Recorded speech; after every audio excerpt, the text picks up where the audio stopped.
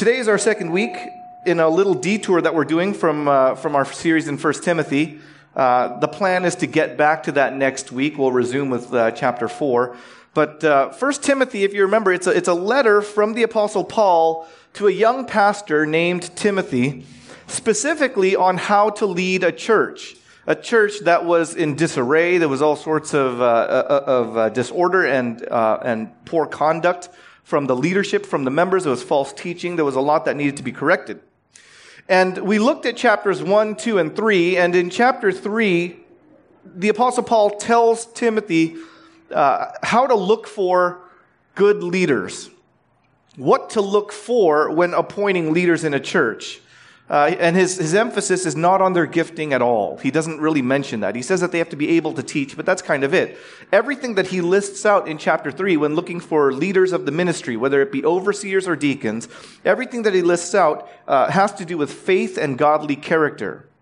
And that's really the prerequisite here. Ideally, every church ought to have that as the criteria for what to be looking out for when appointing an overseer or a deacon. Overseers should be above reproach.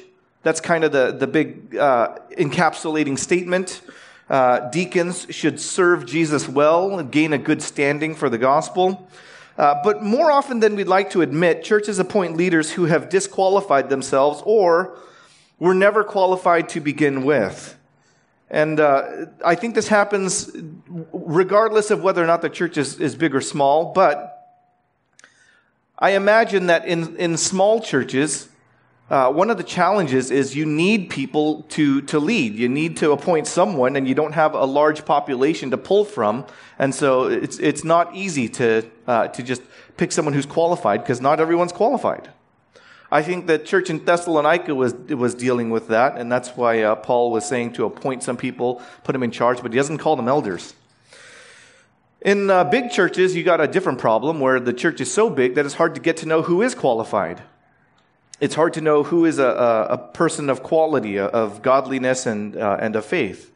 So whether it's a big church or a small church, you have your own unique challenges, and yet what's kind of tragic is how giftedness and willingness become the prime requisites in choosing who's in charge. Those sound like very good things. If someone's good at their job and willing to do it, you think, well, that's the person we need.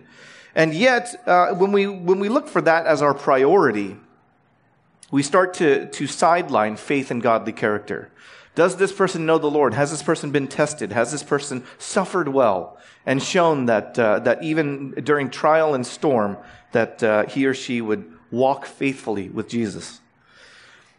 Before we were sent off to plant this church, I asked my boss, Pastor James, specifically, do you have any advice before we go and plant this church? Do you have any advice for me? Anything that I need to know that you want burned into my brain, like a single message? And he did not hesitate. He didn't have to think about it for a long time. He answered right away. He said, be careful who you put in charge. Be careful who you put in charge. Don't be in a rush to lay hands and appoint leaders. You have to be sure. And he had an explanation for it. He did talk about how if you appoint an unqualified leader, it's very hard to undo that without damaging the church, damaging the credibility of the leadership, hurting people's feelings, causing division, because people will side, out of sympathy with the leader that's being displaced. And so he said, be careful who you put in charge. Don't be in a rush. Don't be hasty to lay hands. Well, last week, Patrick talked about why leaders fail. Why leaders fail. Why it's so easy for someone in leadership to disqualify him or herself. And we're using the word fail instead of fall. Leaders fall, leaders fail, and it's a small but intentional difference in the wording, because leaders don't just fall. Falling sounds like it's an accident. I was walking and then I fell. It sounds like it was an accident and it happened to me. But if you watch what happens when leadership falls apart, it's because there were decisions made. There was a path that was chosen.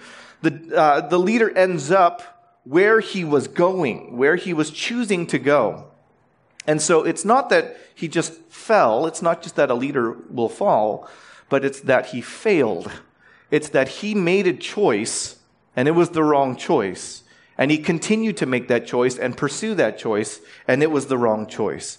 And so we are emphasizing semantically that it is a failure of leadership, not just an accident, but it's a failure. We say very commonly in society that power corrupts. And that's just as true in the church as it is anywhere else. It's an ever-present temptation, even for leaders of a church. Just because someone is a leader of a church does not mean that that leader is less prone to temptation. It doesn't mean that he is more resistant to sin. It doesn't mean that. And so you have to stay on guard if you're in a position of influence in a ministry. Satan himself, having begun as a glorious angel of light, high in the court of heaven, became proud and self-glorifying, and that's how he fell into sin. Right? It happened to him. It can happen to us too. Leaders can fall. Leaders can fail. Well, today we're going to use our time to talk the next step on this thing. It's not just about why leaders fail, as we covered last week, but what do you do when leaders fail? What happens then? And so if you're taking notes, we're gonna go this way. We're gonna start with at least how do you know when a leader has failed? How do you know when a leader has failed? And then, we'll spend a little bit of time there, and then the majority of our time we're going to talk about what to do when a leader has failed. What to do when a leader has failed. We'll go procedurally through that. And then finally, we'll kind of wrap it quickly with how to restore a leader that has failed. How to restore a leader that has failed. Now, this should be somewhat procedural for you. This is one of those sermons that is not going to be an expository journey through a single passage. This is going to be a kind of a step-by-step thing. It's a little alien for me. I don't normally do this, but we felt like this was necessary to cover it and to make sure that it's in our archives for our church so that you know exactly what to do if ever this situation comes about. All right, well, how do you know when a leader has failed? How do you know? I know it feels like we've seen so many leaders in churches and ministries mess up and disqualify themselves. I'm not counting stuff that happens in churches that are on the other side of the gospel. I'm not talking about Catholic priests. I'm not talking about that kind of stuff. I'm talking about specifically churches that belong to Jesus, churches that are saved. They're in the kingdom, and even then, we have known just in the past few years. We've heard about leaders that have messed up, have disqualified themselves. We hear about it either in ministries that we know people are part of, or it might be churches that we're connected to, or it might even be just people on the news. And I don't want you to be deceived. There are thousands of Christian leaders, whether it be deacons or elders, overseers, who have never participated in anything disqualifying and scandalous. And I don't want you to think that the failure of a few should describe and attack the character of all those who serve the church rightly. But you do need to be able to notice when the character of a leader is astray, when a leader is no longer qualified to be a leader. So, a leader has failed, and you'll know a leader has failed when he is no longer accurately described by 1 Timothy 3. Remember we looked at that? A couple weeks ago, we looked at 1 Timothy 3. There was this big, long list of stuff that describes what an overseer should be. He should be above reproach, and it gives kind of all these descriptors on what it means to be above reproach, to be blameless in every way. It doesn't mean he doesn't make mistakes. It doesn't mean he's perfect, but it does mean that pattern of life does not describe him or define him. Even if he makes occasional mistakes, that is not the thing that describes him as a person. Right? A person might do something that's motivated by greed, but is that person a greedy person as a defining whole? Right? That's a bigger question to ask. Not just did he do something that seems like it was motivated by greed, but is he a person that is greedy? So it's not so much a look at the incident, it's a look at the character. Now, I'll put it up there, and you'll see the stuff that's in 1 Timothy 3, the lists, the items on the list that the Apostle Paul gives, right? He should be above reproach, faithful to his wife, temperate, self-controlled, respectable, hospitable, able to teach, not given to drunkenness, not violent but gentle, not quarrelsome, not a lover of money, manages his own family well, not a recent convert, has a good reputation with outsiders. Now, these are the things that are in 1 Timothy 3, and it says that this is what should describe an overseer. This is an example to the rest of the church. This is not just for overseers to be described this way. All Christians should be described this way. And so if someone is going to lead the church, it's got to be someone that displays in his or her life what it looks like to follow Jesus, whether it be an overseer or a deacon. It's not just the character description, but it's also the job description. Look at some of the stuff we talked about last week. The overseer must preach the word. That's in Acts chapter 6, verse 2 through 4. He has to lead the church, Hebrews 13, verse 17. He has to live as a holy example, also in Hebrews 13, verse 7. Spiritually, he has to protect the flock. That's 1 Peter 5, verses 1 through 4. He has to settle disputes within the congregation. That's Acts chapter 15, verses 1 to 2. And he has to discipline members, which is in 1 Thessalonians, that's chapter 5. Actually, I'm going to get back to you on that. It's not chapter 5. But verses 12 to 13. You know what? Scavenger hunt. Find the verse later. He has to pray for the spiritually and physically weak in the congregation. That's James chapter 5, verse 14. Well, think about that. Those are the requisites to be a leader in the church. That's the kind of character he has to have, and that's the job description. And the overseer or the deacon has to fulfill the right character and be able to do the job. Now, given the description above, you should remove any leader who violates or fails to live up to these descriptions. So I'll just put it up on the board real fast.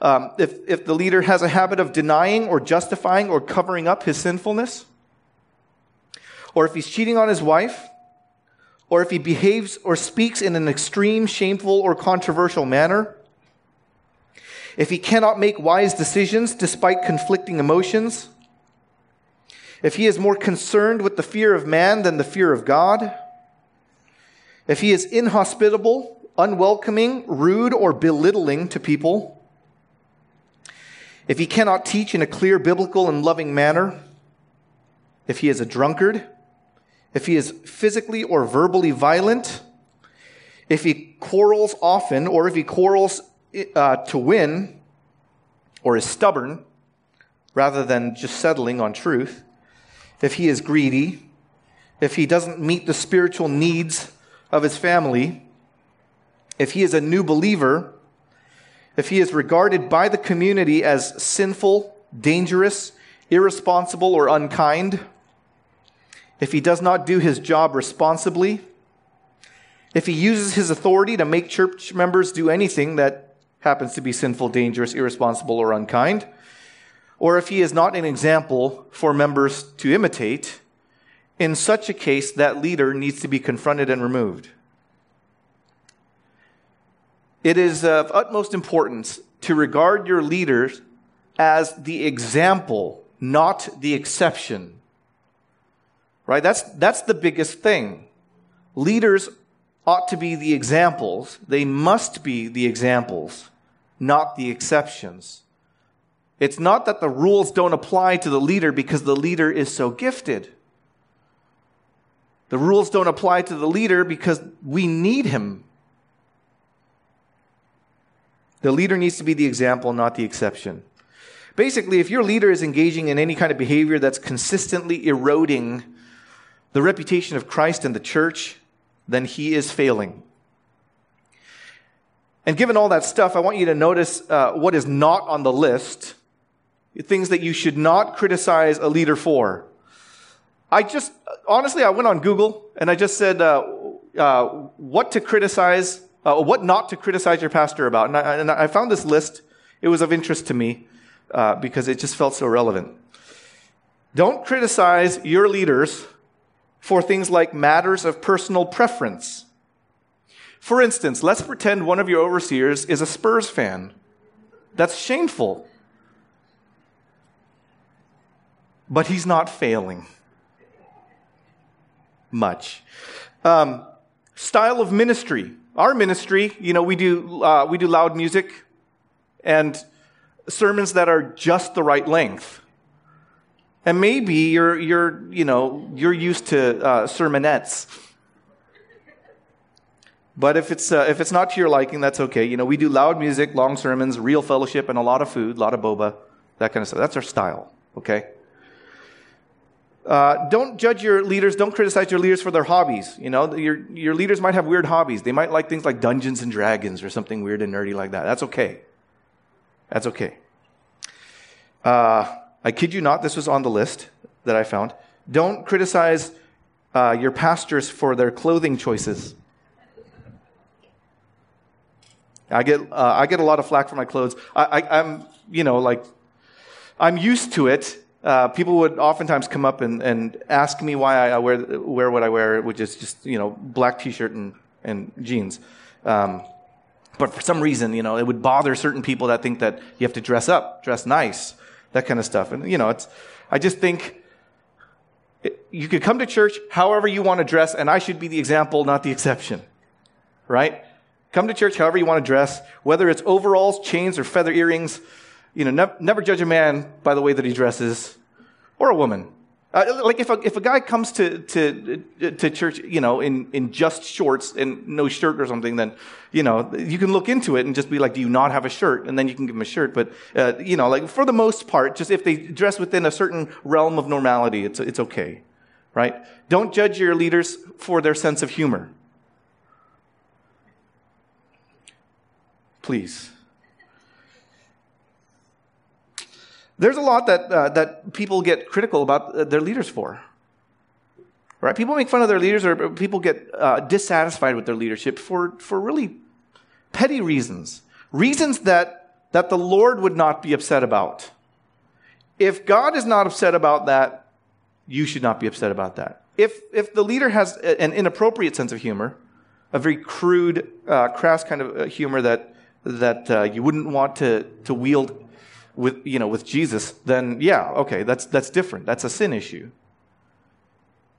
But if it's just you don't like the way that he talks, or the way that he eats, or the way that he drives, or if you just don't like small things about him that are preferential, those are things that you have to exercise grace, because the church is filled with all sorts of different people, and we're all meant to get along. Every tribe, every nation, every tongue.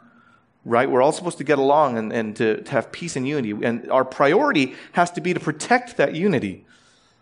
That happens by just abandoning our preferences for that kind of stuff. Well, that's how you look for a leader that fails. You look at the character. You look at whether or not he's able to do the job.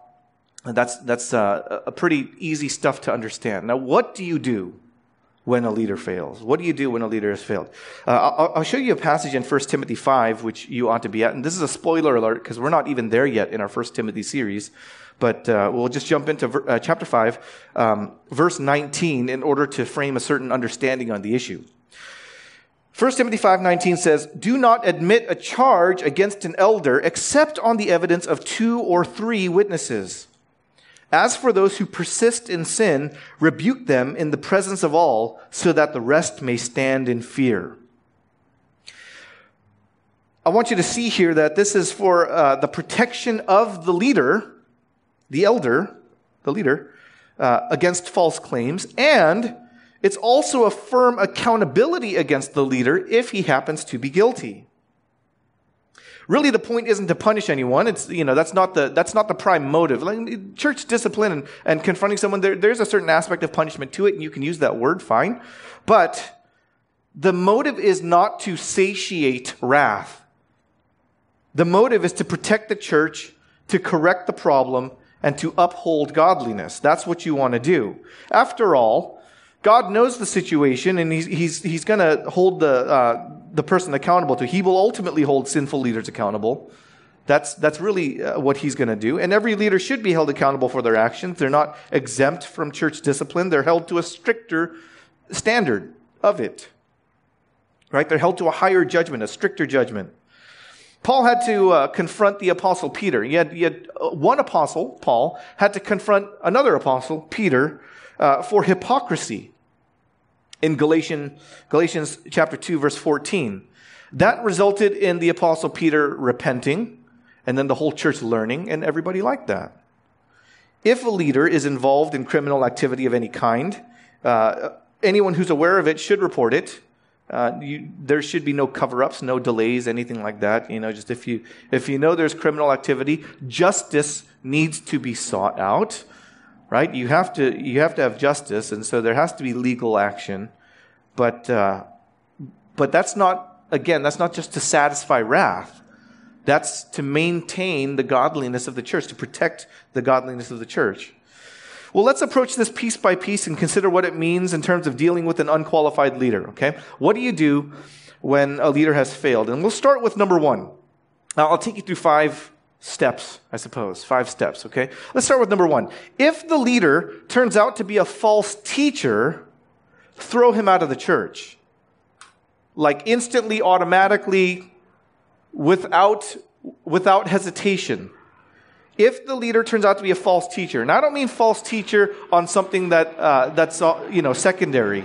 I don't mean that he, if he disagrees with you on things like spiritual gifts, or if he disagrees with you on the role of men and women, if he even disagrees with you on the nature of marriage or sexuality and gender, if he disagrees with you on that kind of stuff, those are secondary issues. Those don't define whether or not you're a Christian. If he disagrees with you on the core gospel, on the central beliefs of the gospel, the primary doctrines, if he happens to be teaching something other than what is the true gospel, throw him out. If someone calls himself a Christian and pretends to be one of us, that's what we're talking about. It's not, if someone is a Mormon or a Jehovah's Witness or a Catholic, at least they tell you that. And it's very understood. Oh, this person is Mormon. This person is Jehovah's Witness. It's very understood where they are. That there is a theological distinction between that person and the church, right? But if someone comes and says, no, I'm a Christian just like you.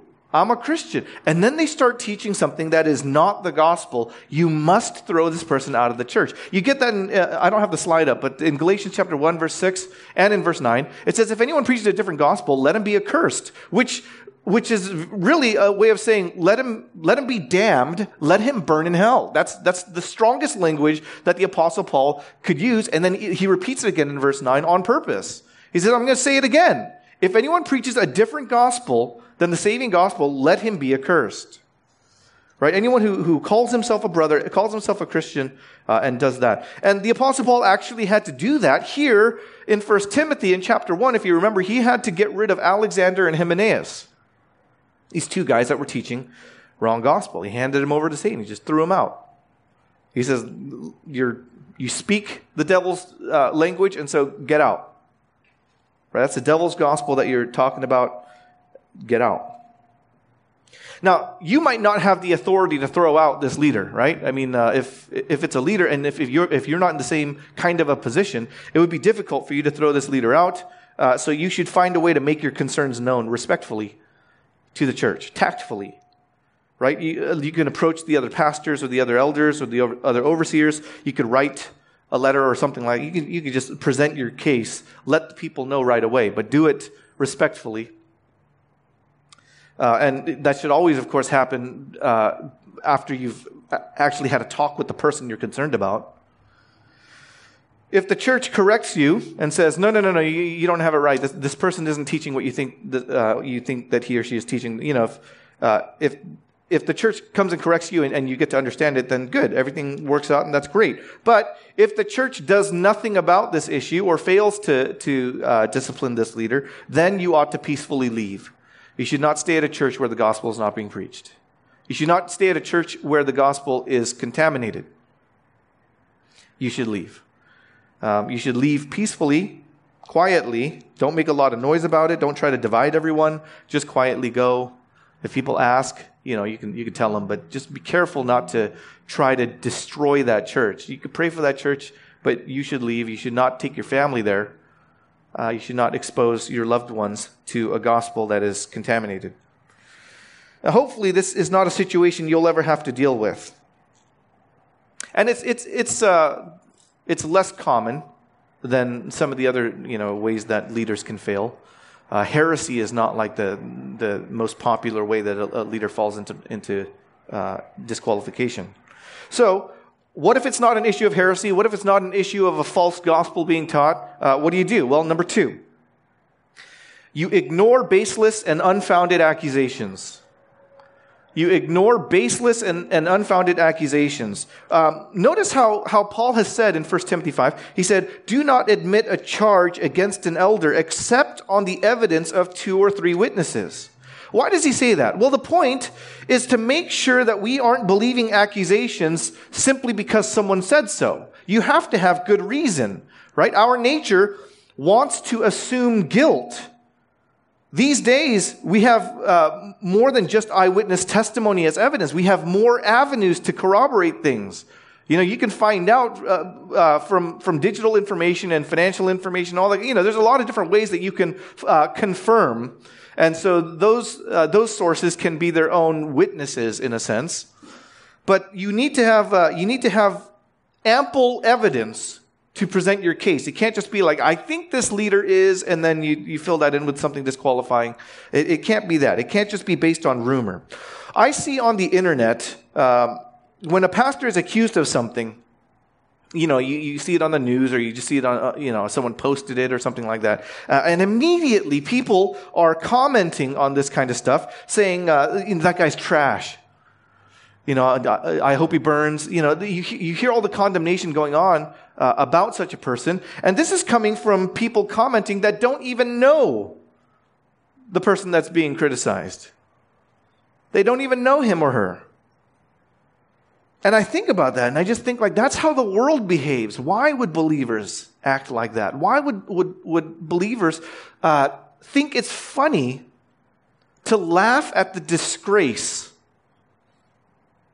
of someone who is representing Jesus in the world?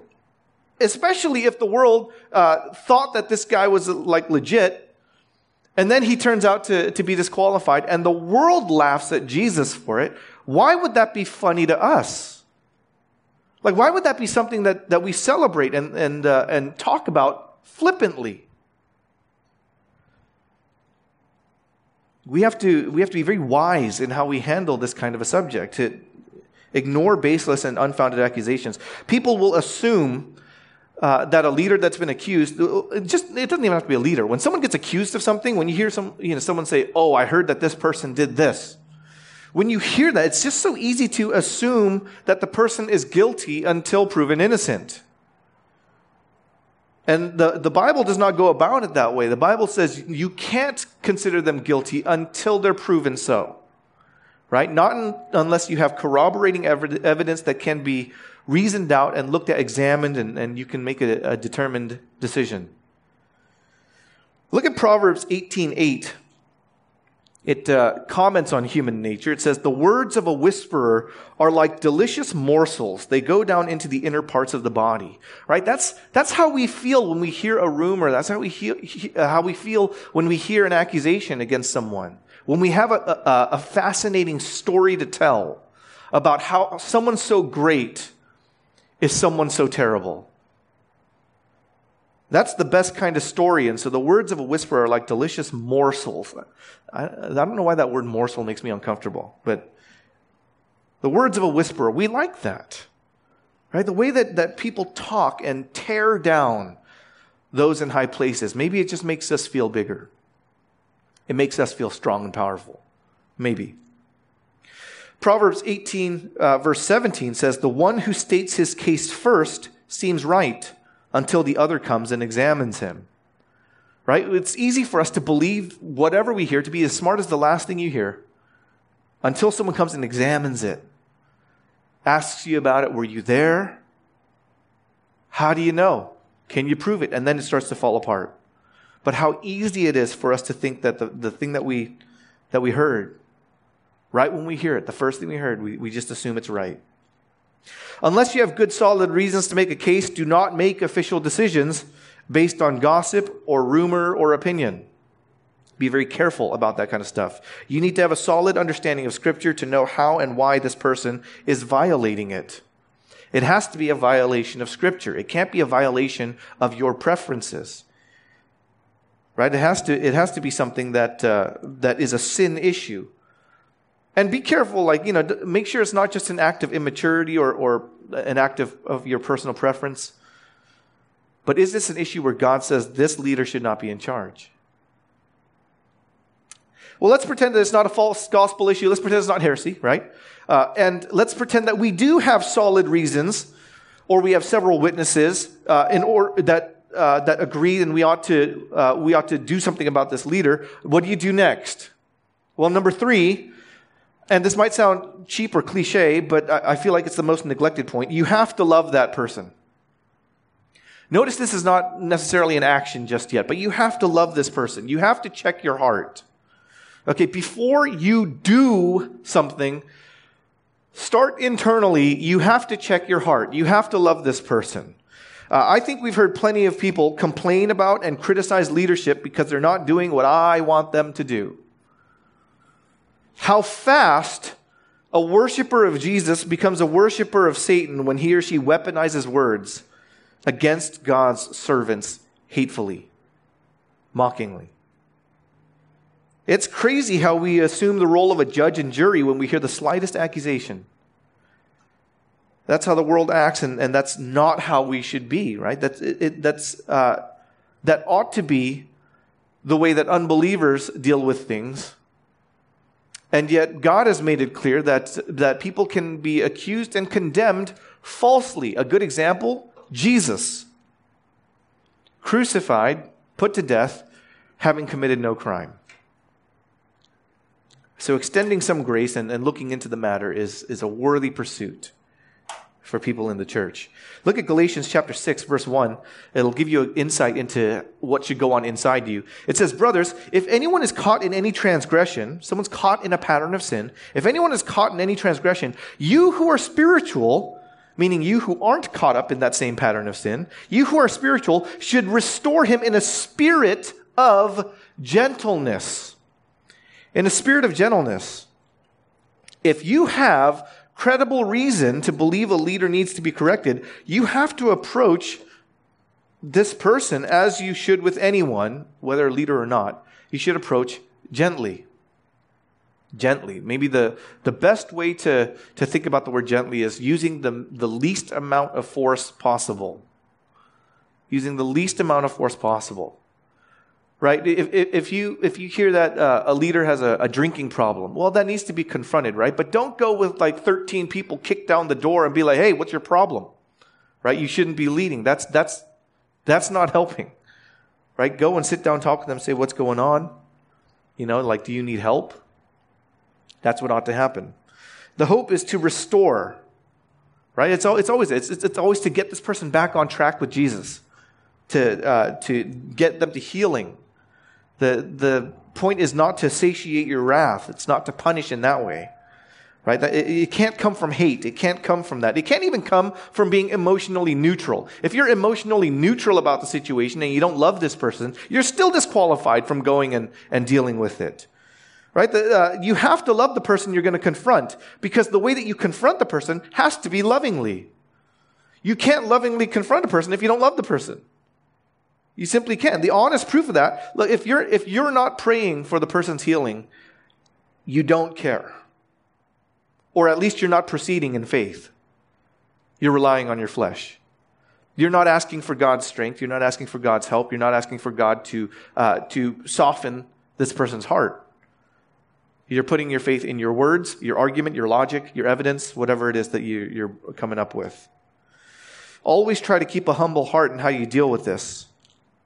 All right, you got to ask yourself: is your life similar? Do you deal with the same sin, or do you struggle with sin just like this guy does? If you do, if you know what it's like to struggle with sin and it's hard to overcome it, then maybe you won't come so hard. Maybe you won't come with in full force if it doesn't need full force. If you're guilty in the same way, you certainly can't speak as if you're better. or higher, or, blameless. Look at Romans chapter 2, verse 1.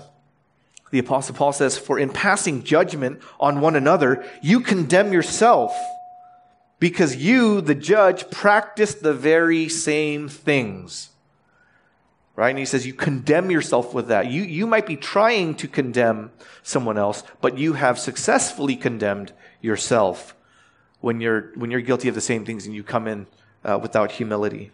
I can't stress it enough. You've got to check your heart on this. It's easy to just throw names and mock and ridicule fallen leaders, and it's very easy to do that when that leader is not around.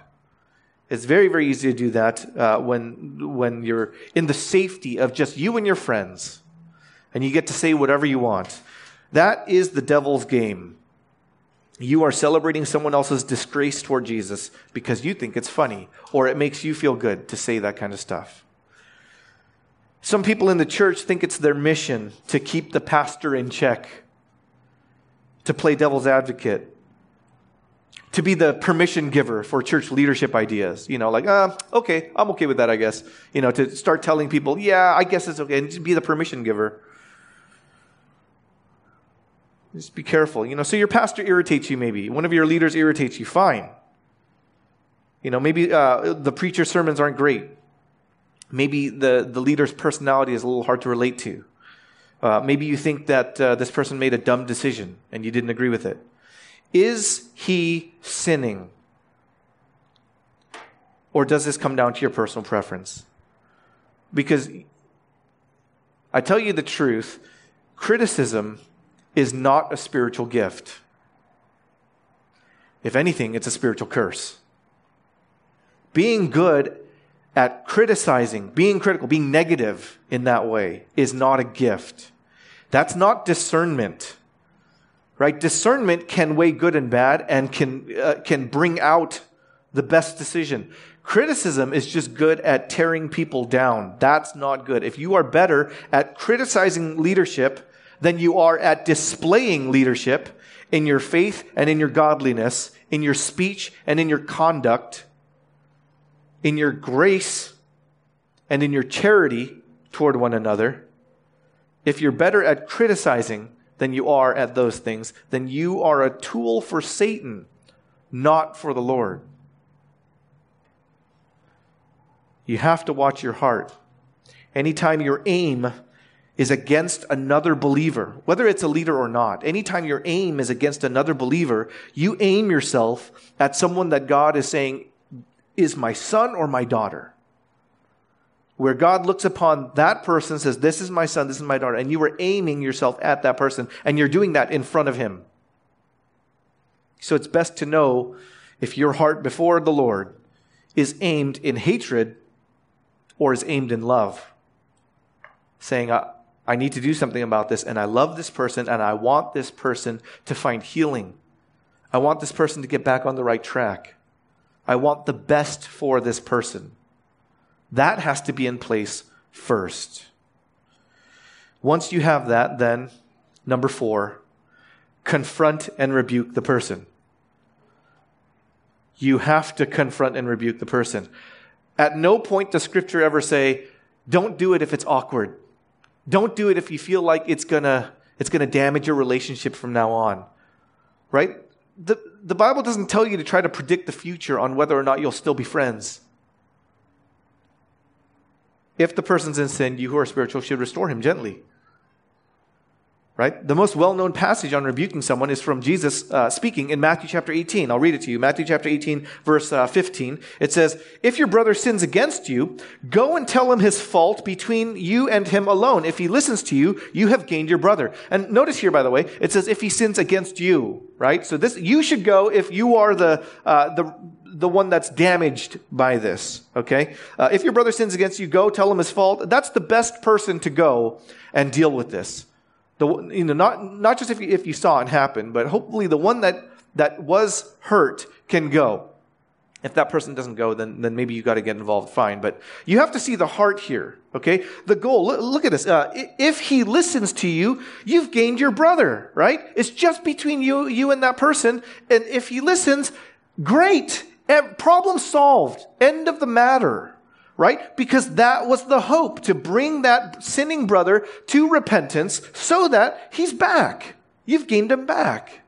He's in stride with the Lord again and everything's good. That's the point of confronting and rebuking anyone, right? It's not to punish for the past. It's to point him to the right future, a future of godliness. That's where you want to get him. If your brother sins against you, go and tell him his fault between you and him alone. If he listens to you, you have gained your brother. Verse 16. But if he does not listen, take one or two others along with you, that every charge may be established by the evidence of 2 or 3 witnesses. Right? That means you have to go and show your case. For them, it was just eyewitnesses. That's all they had. Us, you got text messages, emails, whatever. You can take friends. You can. There are a lot of different ways. There's recordings, video. I saw you do this, but you can go and you can make your case and you could say, hey, I know this is what you're into. And we got to do something about it. Verse 17, if he refuses to listen to them, the witnesses, tell it to the church, which means that the church now has to officially do something. The church has to alert the other members. The church has to make some kind of an announcement, I suppose, to the other members of the church to protect the flock and say, this is a member that is unrepentant in sin, and we've done everything we can to alert this person, and the person is willfully, knowingly remaining unrepentant. The church has to do something about it. And then it says, if he refuses to listen even to the church, let him be to you as a Gentile and a tax collector.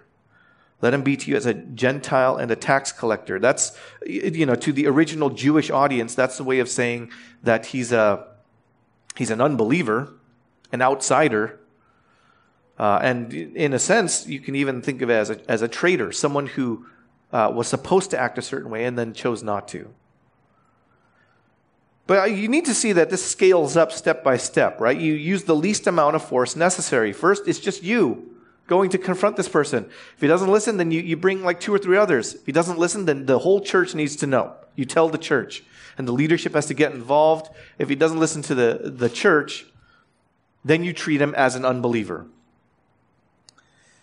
Unbelievers, by the way, they can still come to church. This is a word that we commonly use for that, or what you've heard is excommunication, right? That's what that means. Someone who called himself a believer and was treated as a believer, now you say that's not part of the body. He's not part of our community. So excommunication, he's outside the community, right? Now, he can still come to church because unbelievers are allowed to come to church.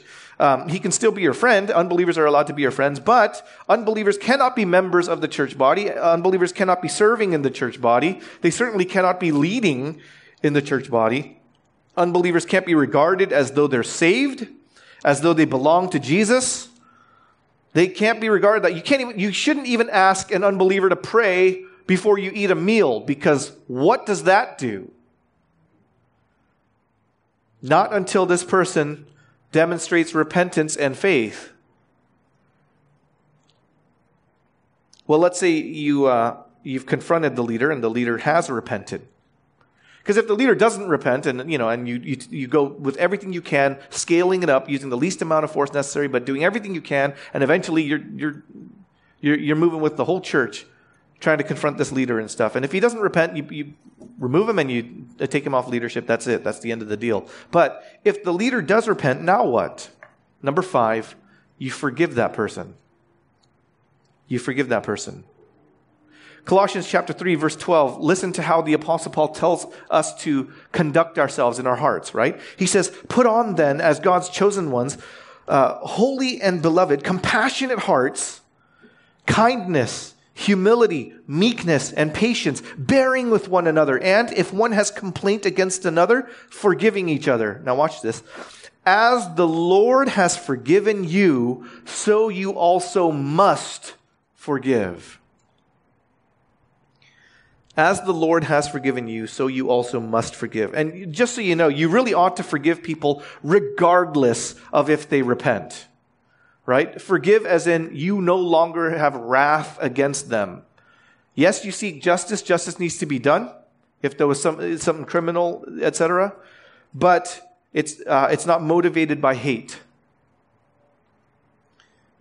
But whether or not they repent, you ought to forgive them in your heart. There ought not to be a wrath, a hatred, a vengefulness. You should seek justice, but you should not seek vengeance. You should hope instead for their salvation and their sanctification, not for their harm, not for their humiliation, not for their destruction. Hope for their salvation, hope for their sanctification, right? Their transformation into holiness. But especially if a fallen leader repents, restore that person to fellowship. Restore that person to fellowship. That means treat him as a brother in Christ, because that's what he is. Right? If he repents, he's proven that, yes, he sinned. He's confessed that. He's repented of it. And so treat him as a brother. Because all of us were sinners. And all of us repented and placed our trust in Jesus and were forgiven. And Jesus accepted us. And so when someone does that, you bring them on board. You've won them back. Right? The grace of God, the blood of Christ, these are what let us be part of the fellowship of the Spirit. That's what happens. So don't start thinking, oh, he's a worse sinner than I am. So he shouldn't be here. Right? That kind of thinking, that's the voice of an accuser, like Satan. Right? He's a bigger sinner than me. And you start setting yourself as a standard. If someone's as sinful as me, it's acceptable. If someone's less than me, it's good. If it's more than me, then it's not okay. Don't become the standard. You're not the standard. If the leader has sinned against you, specifically you, if the leader has sinned against you, you might need a lot of help in forgiving him. You might need a lot of people praying with you and praying for you in helping you get to this point. In my years as a pastor, I think I've known, the number doesn't matter, but it's a lot. It's high in the double digits of people who have suffered some grievance because of church leadership. And sometimes it was so grievous that it turned into some kind of an abuse. I've seen physical abuse from leaders. I've seen sexual abuse from leaders. I've seen spiritual abuse from leaders, which is an odd one to try to detect. When they're trying to use their authority to make you into their servant instead of a servant of the Lord. I've seen it happen. I've seen how it wrecks the person that it hits. And it does this long-term damage. And I know that forgiving someone for that is not necessarily the flip of a switch. To say, forgive him. It's not that simple. It's very easy to say. It's very difficult to do because it's not always instantaneous. You have to recondition your heart. If your heart has been wounded and is bleeding, it's difficult to just move it into a state of releasing all your bitter feelings, your hurt feelings about it. That it takes time to get there. And so we have to at least be honest about that. And say that this is something that we need to constantly be talking about, praying through, and being prayed over. Right? You need to get other people in on it. You need to get the church in on it. People that you trust, people that love you. Get a lot of people in on it. People who will go the distance with you. And say, I'm with you. If it's going to take the next 5 years of us talking about this and me hearing about it and just counseling you through it, I'm with you. I'm walking with you through this. If that's what it takes, that's what it takes. Trauma doesn't heal from a single conversation where you tell someone, oh, you have to forgive them. I don't want to make it sound so cheap and easy. If the leader has sinned against you, you might need a lot of help in this. Talk to other leaders that you do trust, that you do rely on. Let them pray over you. Let them counsel you. Let them be there and walk you through it. Well, take all that in and that's what you do when a leader fails. You throw out the false teacher. You ignore the baseless, unfounded accusations. You check your heart. Then you confront that person, rebuke that person, and then you forgive that person. Now, how do you restore a leader that has failed? How do you do it? Let's pretend you walk through all of that and everything works out well, and you've forgiven the person, and that leader has repented and all that stuff. What do you do now? Right? How do you restore the leader that's failed? And restoration, by the way, there are different ways to use that word. Now, restoration is different from forgiveness. right? Forgiveness means you let go of all your anger and bitterness and hate toward this person, okay? So when a person is forgiven, he ought to be restored to fellowship, meaning he's brought back in, treated like a believer, all that stuff, okay? Because a person is definitely forgiven of his sins if he places his faith in Jesus, and so you have to treat him as a Christian, a follower of Jesus. You have to do that. But when I'm talking about restoration right now, when I say how to restore a leader that has failed, restoration of a church leader, I'm using that term to talk about putting that leader back in the leadership position. Do you restore him to his leadership position? Is that what you do? Should that happen? Because forgiveness doesn't automatically restore former status. It shouldn't anyway. A drunk driver can be forgiven, but the car that he wrecked stays wrecked, right? The damage that he's done oftentimes stays. So even though he's forgiven, spiritually, relationships are mended and stuff, that doesn't mean that the damage went away. A man who abused his wife and children, there's long-term residual damage from that. Even if he apologizes, they forgive him, that doesn't mean that they don't have issues. Anxiety, trust problems, all that kind of stuff that might be plaguing them. If someone is guilty of embezzling, he can be forgiven, but even legally, there's no bank that's going to hire this person. Right? Can he be restored to working in a place where he can embezzle again? A pedophile can be forgiven. But would you restore him to working with children again? Would you have this person babysit your child? So forgiveness isn't the same thing as restoration. Do you restore a leader? Should you restore a leader? Is that okay? And it's a hard decision since leaders are to be above reproach. Isn't that the encapsulating term? The overseer should be above reproach, and so should a deacon. The leader of the church should be above reproach. Do you restore someone who used to abuse his wife and children? Do you? And it's weird because if we say yes, you should restore any leader that repents, at that point then, it makes it sound like above reproach doesn't mean anything. You know, this leader had a major addiction problem, gambling problem, drug problem. This leader had a problem of abusing his family. This leader had all sorts of issues where he was covering up a financial scandal and all that kind of stuff. And you say that, and then he goes, you repented. So we restore you to leadership. And you kind of go, well, what does above reproach mean then? Right? He's not doing it right now in this moment. Fine. But he did do it back then. And so is he above reproach? So if we say, yes, you should restore leaders, it really undermines, and I guess it almost ignores that idea that a leader needs to be above reproach. But then if we say, no, a leader should not be restored, you run into other problems because how does the church's forgiveness imitate the forgiveness of Christ?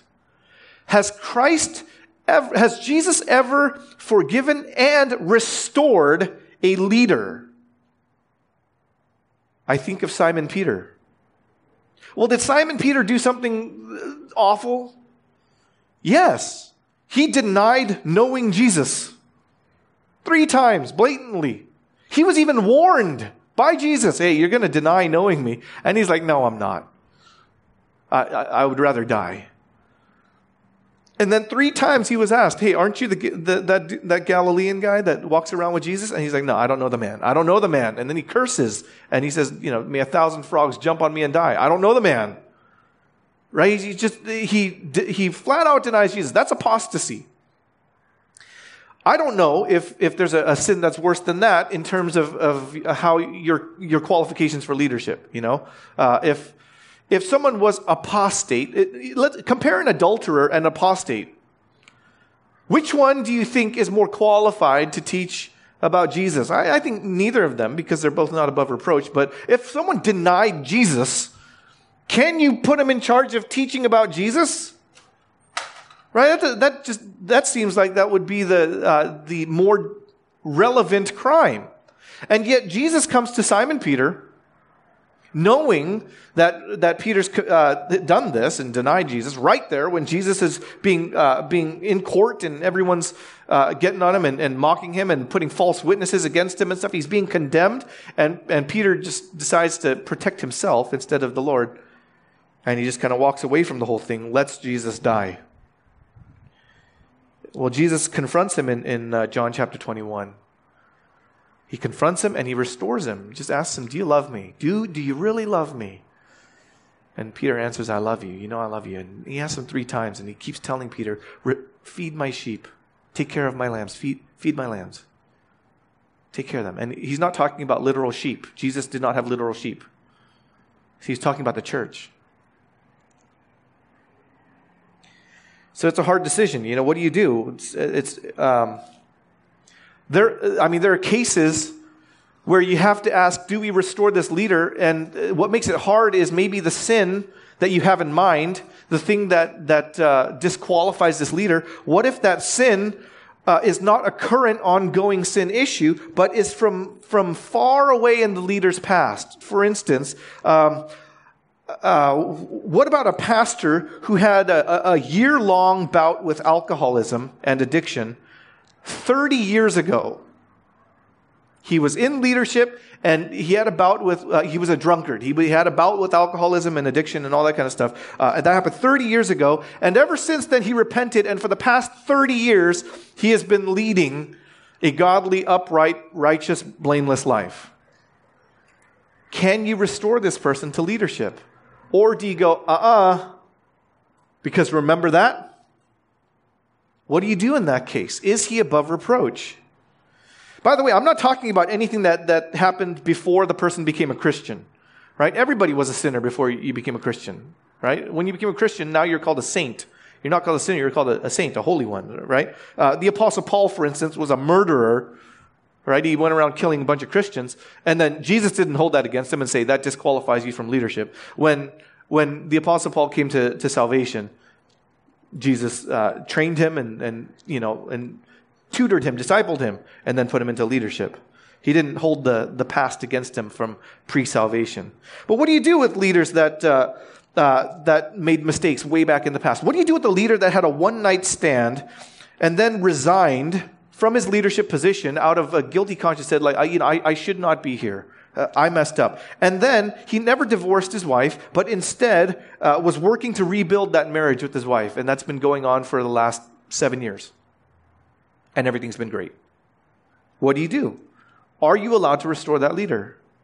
What if an overseer's children are not believers?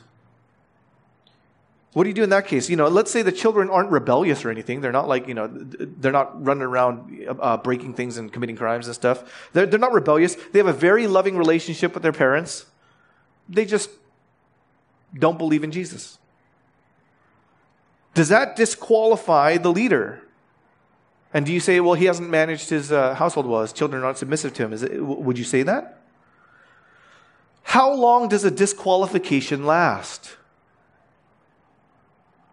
There's no hard and fast rule to any of these things, These are just things that complicate the matter, and there isn't a verse that just solves it for us. And so I just look at how Jesus restored Peter, and, that tells me that restoration can happen. That Jesus believes you can restore a leader. How does that happen? I don't know. Denying that you knew Jesus, that seems like that should disqualify someone from church leadership immediately. And yet Peter was restored. But when Peter was restored, a couple things were very apparent. First, Peter was certainly repentant.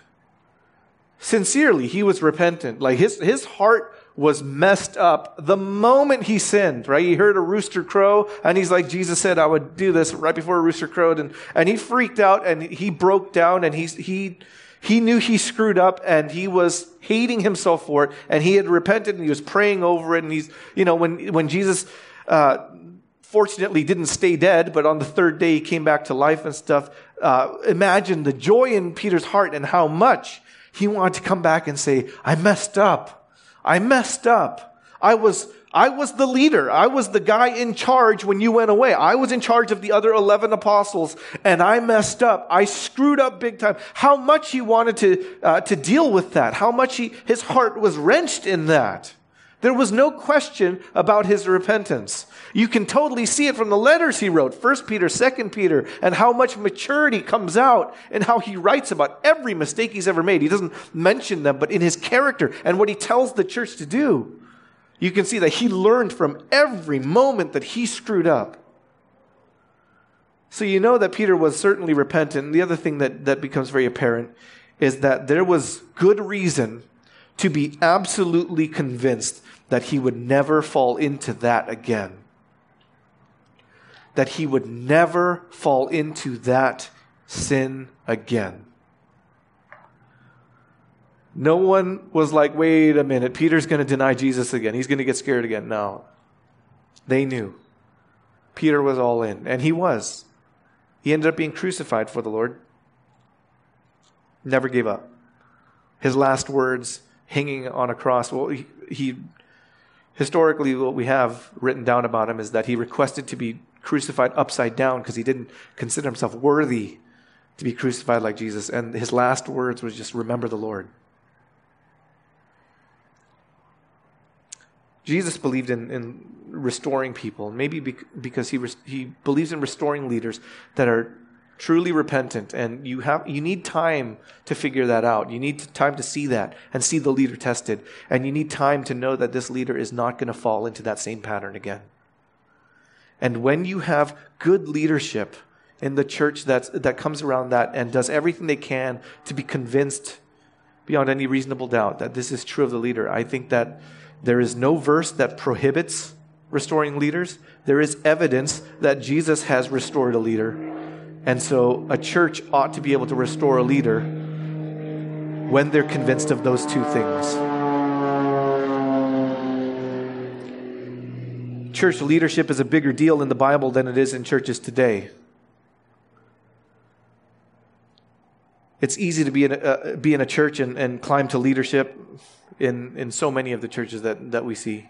No training necessary, no theology necessary, no nothing. And that's not how it should be. If a church has good leaders who sincerely and prayerfully believe that a fallen leader should be restored because there's ample evidence of true repentance and transformation, then with a clear conscience before God, let them make that call. And then walk with them in it. If the church leaders believe that the one that failed is once again the right person to help lead the church, to lead the members of the church in faith and godliness, and to lead by the example of his life, not just the greatness of his gifting, then maybe there's something to be considered there. I know that's a lot of talk about when leaders fail. So let's just kind of end with this. Don't let it get to that point. Don't wait until the point where leaders fail. Right? We as a church, all of us, not you, all of us, we as a church, we got to do whatever we can to take care of our leaders. Right? And I know it sounds backwards. Isn't it that the leaders are supposed to take care of the church? Yes. But the church is supposed to take care of its leaders too. That's biblical. You got to know that, right? Galatians 6:6 says, share in all good things with those who teach you the word. You got to share in all good things with those who teach you the word. 1 Thessalonians 5, Ephesians 6. How many times does Paul, the apostle Paul, he was an apostle. He was the highest kind of leader there was other than Jesus. Right? But the Apostle Paul, how many times is he's constantly asking the church, pray for me, help me, thank you for encouraging me, send me this person, assist me with this, right? Let me take a collection and help me out with this. How many times does he need help? He needs help. And he's an apostle. He doesn't walk around with just magic powers and just do everything for you. If an apostle needs that, then certainly prophets need that, and then certainly evangelists need that, and certainly pastor teachers need that, certainly overseers and deacons need your help. To be praying for them and supporting them, walking with them. so that it does not get to the point where leaders fail. Keep them accountable, watch over them, speak with them when you see something that seems like it's going to be a problem. Catch it early. Point them in the right direction. Knowing the problems that your leaders go through, knowing the temptations that they suffer, the stress that they endure, we should be praying for our leaders, asking God to strengthen them, protect them, encourage them, all that kind of stuff. I know it sounds like I'm just asking all of you to help me, I get it. And I am.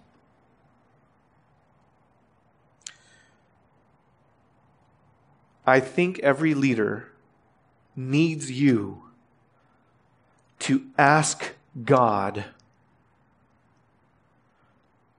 to help this leader. Or else you're just trusting in the leader's flesh. You need the Holy Spirit working through this leader. Pray for him. Pray for her. If a leader falls off track, if any of the overseers or deacons goes the wrong way, maybe it'll take a few of you, maybe it'll take a lot of you. Get the leader back on track. You can't just power through this without God's strength, right? The leaders can't protect and lead the church without God's help. And God's help doesn't come if God's people don't pray. So pray for your leaders. Ask God to help them, protect them, prevent them from failing, prevent them from falling. And if tragically, if for some reason it happens that a leader at your church fails, then hope and pray that restoration is the eventual outcome for that leader. Hope that he is confronted and corrected. Pray that he repents and is restored. This is God's will. If you believe it, say amen. Let's pray.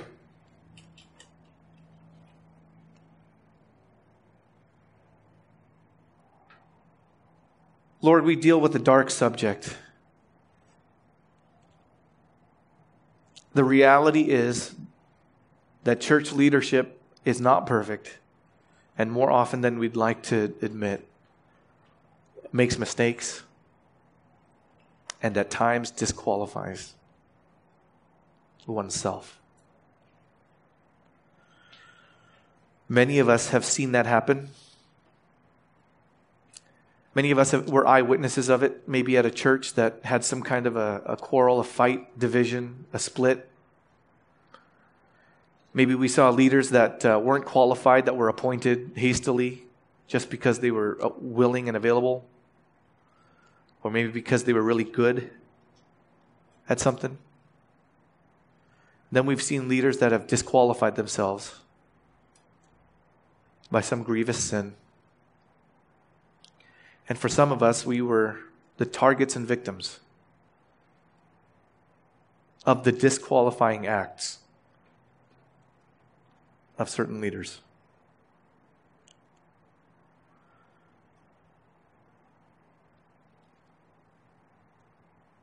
God, we need you. This church does not stand by the strength of its leader's flesh, by the power of his gifting. The church stands by the grace and power of the Lord and Savior Jesus Christ, bestowed by the influence of the Holy Spirit that indwells every believer. And so we pray for our leadership. And we simply ask God that you would protect us and grow us and keep us humble as a church, Lord. And if we see someone appointed to a position that he or she ought not to be in, we pray that we would handle it well with dignity, with humility, with love, with gentility. That however it's done, even if it doesn't go exactly the way that we expected or hoped, but that at the end of it we would be able to say that we did it obediently and worshipfully before you. We see leaders fail, Lord. We see them fall, and we pray that we would not let it get to that point, that we would encourage them, keep them accountable, and do what we can to help them so that they could rightly help us. And may every leader watch his heart not to fall into conceit and pride, not to lose the love for repentance and confession, but to stay close to you, knowing he doesn't deserve it, he didn't earn it. He should not be there, and yet by your grace and love he is. May every leader lead the church in faith and godliness more than gifting and availability, to be an example in the way that he or she lives, so that the members of the church may imitate the leader as the leader imitates Christ. Bless your church. Teach us how to grow. Teach us how to lead.